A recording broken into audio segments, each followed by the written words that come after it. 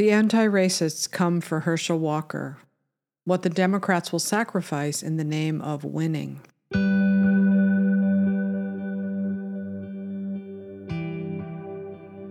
Quote, "Everybody can be great, because anybody can serve. You don't have to have a college degree to serve. You don't have to make your subject and verb agree to serve. You only need a heart full of grace, a soul generated by love." Martin Luther King, Jr. It turns out that the anti-racists never meant a single word of any of it. They were trying to preserve their status. That Herschel Walker is a black man raised in the same systemically racist country as George Floyd doesn't cross their minds, or if it did, they would quickly suppress it. It turns out it was never about systemic racism or oppression at all. It was about ideological compliance. How do these good white liberals justify these attacks? Perhaps it has to do with how the entire left rationalizes their attacks against black dissidents. They see them as anti-black or Uncle Toms. The last thing they will give them is their freedom to decide for themselves what they believe. You'd think, given that Clarence Thomas is the longest-serving justice on the court, the left or the Democrats would owe him some respect. Instead, they've been trying to find ways to remove him from the court, have gone after his wife, and trash him with abandon on social media. It's okay for their great white hope, Joe Biden, to fly into California and call Larry Elder, a successful and promising black conservative, a Trump clone, just to save Gavin Newsom from recall. It's about policy, not race, they will say, with a straight face. But also, Larry Elder was called a white supremacist in blackface by the Los Angeles Times, so Biden could do or say whatever he wanted. I watched the anti-racists indulge in attacks on Elder to spare King Gavin from defeat, a bacchanalia of hate aimed at the one black man they were allowed to attack and not be called a racist online. Because Elder lived a decent life, they couldn't drag out any skeletons from his closet, but they destroyed him all the same. The anti-racists protect you, but only if you are ideologically compliant and you never threaten their power. Herschel Walker has 3 strikes against him off the bat. He's a longtime friend of Donald Trump, ideologically non-compliant, and had become a threat to their power. Running for the Senate in Georgia up against Senator Raphael Warnock, it was one thing for him to run at all, endorsed by Trump, but it was another thing to come within striking distance of a win. For podcast listeners, we're looking at a tweet from Stephen King that says, "Evangelicals who continue to support the hypocrite and liar Herschel Walker are putting politics ahead of godliness. Guys and gals, you know better." None of the protections other black men are afforded, especially George Floyd, whose entire life was forgiven once he became a religious symbol, apply to Herschel Walker. No one knows what George Floyd believed or whether he supported any politician or issue. They would never ask. Asking would be considered racist. The only thing that matters is that he was a victim of an oppressive system that, according to them, was killing and incarcerating black men at an alarming rate. Had Walker been caught shooting someone in the back of the head at a convenience store, carjacking an old man, or beating an Asian woman to death, his crimes would be quietly ignored by the media and politicians. They would bow their heads in fear and sadness that so much of what built this country brought us to this terrible place, and if they think of them at all, they feel shame. So it's a little surprising that they would open the floodgates and unleash hell on a guy who came from humble beginnings in Georgia to really make something of himself. You might not know much about Herschel Walker except what you see caterwauling all day long on Twitter, late-night comedy, and in the media. For podcast listeners, we're looking at a little montage of media stories. SNL takes on Chris Pratt as Mario, Herschel Walker, Kanye West. SNL roasts Herschel Walker for raising money instead of his kids.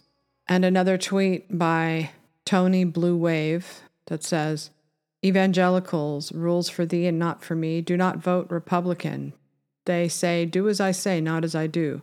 MAGA Republicans are paying for abortions, Herschel Walker, getting divorced, Marjorie Taylor Greene, and having extramarital affairs, too many to list." In another tweet by Chet Y that says, "Best Women's March DC sign. Do we have to be Herschel Walker's girlfriend to get an abortion?" So funny. And by Shannon Watts, "If Herschel Walker were a woman who had an abortion, he would have lost the support of the Republican Party and voters. But because he's a man, he can abet an infinite number of abortions and still win a seat in the U.S. Senate, where he'll strip women of their reproductive rights." And then probably the worst of them all by Mr. Jeremy Neuberger, who really thinks a lot of himself. It says, "By the way, this meme is going around. I did say this, 100% true." Bragging about it. And it says, "If Republicans are willing to put a violent, lying, deadbeat dad who is as dumb as a stump and incoherent as a wet newspaper in the upper chamber of the effing United States Congress for 6 long years for partisan gain, they don't give 2 Fs about our country." It's probably not a coincidence that the story broke at the same outlet that employs Rick Wilson, a notorious shark in dirty politics and a founder of the Lincoln Project. I can't prove it, and no one asked, but the Daily Beast has covered the story nonstop. Here are some Daily Beast headlines. Herschel Walker's wife reached out to his abortion accuser. She had an abortion with Herschel Walker. Pro-life Herschel Walker paid for girlfriend's abortion. Herschel Walker's latest abortion denial still makes no sense. A fascinating detail in the Herschel Walker saga. Herschel Walker's campaign knows he's a liar, and they... Daily Show unloads on GOP's baffling defense of Herschel Walker. Like Trump, Walker is not a seasoned politician. Taking on the jackals in the press and blowhards like James Carville and Rick Wilson wouldn't be easy for anyone, let alone an athlete. But what I like about Walker is his authenticity. It comes through in interviews, and I always think, I like that guy. It's not surprising that he would reimburse his girlfriend for an abortion. That's what nice guys do in the land of pro-choice. And every hypocritical Democrat on Twitter knows that. That he rose in a country the left calls systemically racist to become a football champion and Heisman winner should be remarkable and impressive by any measure. But you probably didn't know this about Walker. Quote, "Since being diagnosed with dissociative identity disorder, DID, as a result of trauma he experienced in childhood, Herschel has dedicated his life to helping others struggle with mental health," end quote. No doubt the never-Trumpers like Peggy Noonan and David French are surfing this wave in hopes of yet again purging Trumpism from their party. They clutch pearls, they stand in judgment, they are taken aback, horrified, just as they were with Trump. But American democracy is not a race for Man of the Year. All that matters is whether or not he can adequately represent the needs of Georgia voters. They are voting for America first, and that is something they know Walker will fight for. And yes, Walker's son has been loudly criticizing him for not being a good family man, to put it mildly. But that's just one story about Walker that is amplified in the media again and again to convince people he is a bad person. The problem is he isn't. He made mistakes, a lot of them, but he's trying to remake his life and work for the American people. And look at the attack machine holding him back, the anti-racists. They should be ashamed of themselves. The woman being used by the Daily Beast to drop this October surprise is clearly in Walker's corner. Breitbart broke the story that the same woman being used by the Democrats to smear Walker, probably at a price, exchanged supportive texts with Walker's wife about his Senate run. For podcast listeners, we're looking at a text that says, from Herschel's wife, "Thank you, Herschel really loves our country," and she says, "He'll do great, and you will keep him focused. Proud of you guys. Wishing you nothing but the best for you tonight." And she says, "Thank you." And she says, "Congratulations."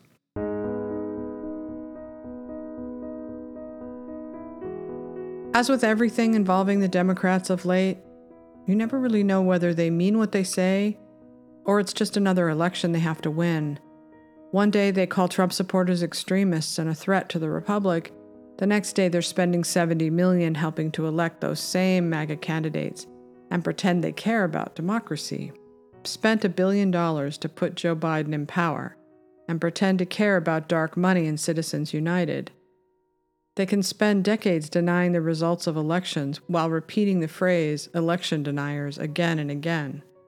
Lest we forget the famous Kurt Vonnegut quote that exemplifies the post-2000 Democrats. The only difference between Hitler and Bush is that Hitler was elected. They can protest their government as loudly and violently as they want, but turn around and condemn political violence. They can call the nation's police force systemically racist in the summer of 2020, not just ignore the abuse they suffered, but encourage more of it, then turn around and pretend like they cared about the cops after January 6th. They can do whatever they want with no objective media to call them out. To those of us who believed in the Democrats once upon a time, watching this blatant hypocrisy play out is depressing. I thought we were the side that did not go low. I thought we were the side that valued due process and freedom of expression. And yes, I thought we were the side that would not destroy the life of a black man just to scrabble for a tiny bit more power. The Democrats are fuming over Roe v. Wade, so they channel their outrage squarely at Walker. They don't want to lose Georgia, but they're also mad that voters in various states now get to decide on whether abortion should be legal or not. Walker is pro-life without restrictions. That means war, anti-racism, or not. But to me, they have betrayed the very foundation of their entire platform in their selective attacks on black men on the rise. I find it hypocritical at best, shameful at worst. I noticed it a long time ago, and I'm getting used to the feeling of disillusionment. As a lifelong Democrat, I spent a lot of time and energy defending both Bill and Hillary Clinton. We had seen what happened to Gary Hart so long ago, a sex scandal that destroyed a political career. We were all willing to disregard and look away after Bill Clinton's many accusers came forward, because by then we knew to win, we had to excuse what we called a character issue. These same Democrats, these good white liberals, these anti-racists, all defended him and Hillary Clinton. Joe Biden is just one about-face after another on nearly every issue. They keep him there, flawed though he may be, because he is useful to them. They should worry that they are pinning their entire identity on purity and moral superiority. They might one day find themselves back where they were in the 90s, sacrificing character for a guy who can win and push the policies they want. In the film Primary Colors, the character of Libby, Kathy Bates, confronts the Stantons, Emma Thompson and John Travolta as the Clintons, on their willingness to play dirty and ruin a man's life. She says that once upon a time, they believed they could win on ideas and didn't have to resort to dirty politics. This one, he takes me out.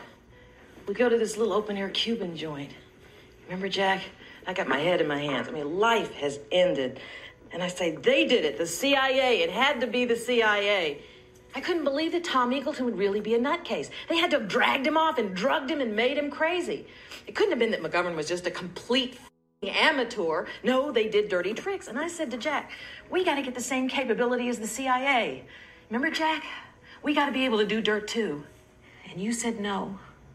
Our job is to end all that. Our job is to make it clean.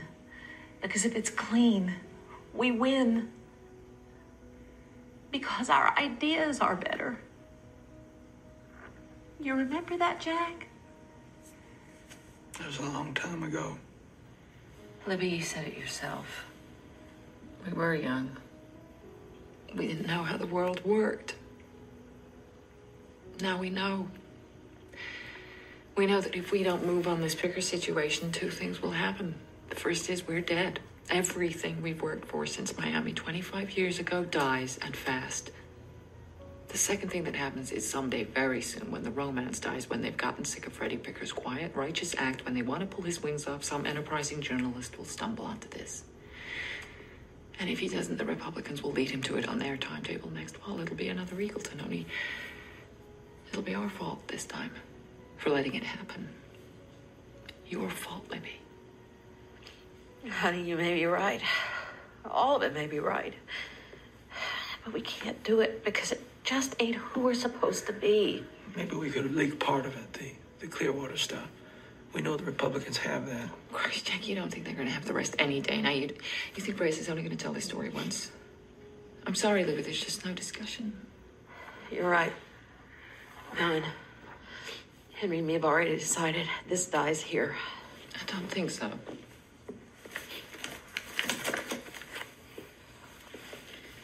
I'm sorry, sweetheart, but it does. And here's why. You know what this is? Test results on Jack's blood.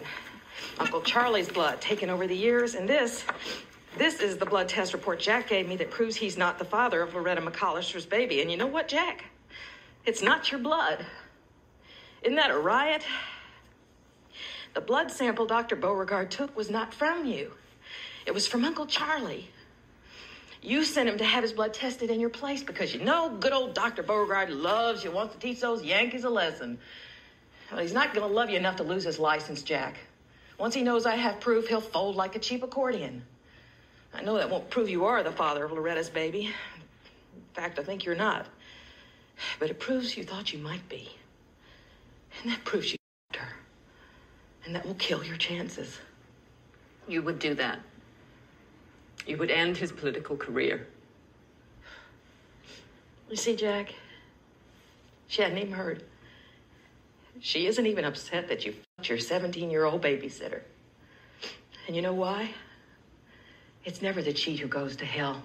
It's always the one who he cheated on. That's why you can still talk in that tender-hearted voice about being in it for the folks. And Susie here can only talk in that voice from hell about your political career. Now, what kind of shit is that, Jack? Oh, excuse me, I forgot. It's the same old shit. It's the shit no one ever calls you on, ever. Because you're so completely special. Because everyone's always so proud of you. Me too. Me the worst. It just makes it a whole lot easier for me. I mean, it's totally depressing. What have I been doing this for my whole pathetic life? So here's the deal. If you move on Freddie Picker, who I think we all agree is a flawed but decent man, I move on you. Yes. I will destroy this village in order to save it. At the end of the film, Libby realizes her entire life spent supporting the Stantons has been a waste. They aren't special or different. They aren't good. They aren't even honorable. They only care about winning. And so she blows her brains out. The nonstop attacks on Walker might stick, who knows? But it's also possible that voters in Georgia will take Donald Trump's word on Walker, a guy he's known for decades, over a group of people who have treated them like human garbage for 6 years. I don't expect any of this to get any better in the lead up to the midterms. Very rich, very powerful people do not like having things taken away from them. If they're willing to lift the ban on criticizing imperfect black men for this election, you can imagine how bad it's going to get if they lose the Senate. But the pendulum is swinging away from the Democrats. They might eke out a few wins here or there, but they've become too radical, too unhinged, and too authoritarian. They lurch from one outrage to the next, dragged along by Twitter hysteria. They have lost touch with the American people, and it is becoming more and more obvious by the day that they need to be taken out of power. They also need to be taught a lesson that their media attack machine has become more of a liability. It must exhaust itself so that they can go back to reporting the news to the American people, not just their preferred side. Herschel Walker has now gotten a taste of what it feels like to be attacked by the machine. No doubt his friend Donald Trump is helping him navigate the storm. The Democrats have always been at a disadvantage when it comes to Trump because they're fighting a version they created, not the one that actually exists. That also seems to be the case with Herschel Walker, whose best offense is simply taking it to the people. Oh, God is good. Now, don't get me wrong, this matches the suit. You know, I was born about 2.5 hours from here, knowing that I was colored. I went to college about an hour and a half from here, knowing that I was black. I have a home here in Atlanta, knowing that I'm African American. But time has changed, and now I'm proud to be an American.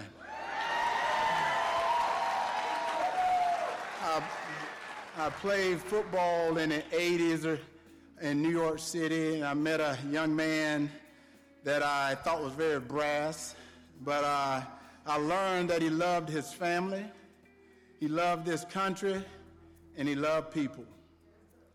So I remember telling a reporter from the New York Times that this guy could be president of the United States in 1985 because he loved America. But I guarantee you can't find that in the archives today. But I've always known that he's different because he became the 45th president of the United States of America. As Sun Tzu writes in The Art of War, quote, "If you know the enemy and know yourself, you need not fear the result of 100 battles. If you know yourself but not the enemy, for every victory gained, you will also suffer a defeat. If you know neither the enemy nor yourself, you will succumb in every battle." End quote. The best thing for the Democrats would have been to lose in 2020. That would have given them the wake-up call they need to find new candidates and a new direction. They have no choice now but to double down on their own failed policies, trash their opponents with their powerful media machine, and hope for the best. But yes, we will all have to destroy this village in order to save it.